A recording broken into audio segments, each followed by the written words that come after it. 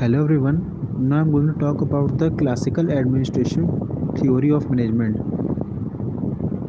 Henry Fayol, 1841 to 1925, was a French industrialist who put forward and popularized the concept of universality of management principles. In other words, he advocated that all the organizations could be structured and managed according to the certain rational principles. Fayol himself recognized that applying such rational principles in practice was not simple. Seldom do we have to apply the same principles twice in identical conditions. Contribution must be made for different changing circumstances.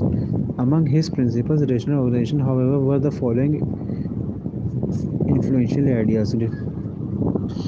The 14 management principles from Henry Fayol, 1841 to 1925 are: first one is division of work. Specialization allows an individual to build up experience and continuously improve his skills. Thereby, he can be more productive. Second one is authority. The right to issue commands along with which must go the balance responsibility for its function. Third one is discipline. Employees must obey, but this is two-sided.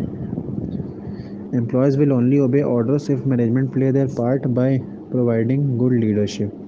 Unity of command. Each worker should have only one boss with no other conflicting lines of command. Unity of direction. People engaged in same kind of activities must have the same objectives in a single plan. This is essential to ensure unity and coordination in the enterprise. Unity of command does not exist without unity of direction, but does not necessarily flows from it. Subordination of individual interest. Management must see that the goals of firms are always paramount. Remuneration. Payment is an important motivator, although by analyzing a number of possibilities, Fayol points out that there is no such thing as a perfect system. Centralization and decentralization. This is a matter of disagree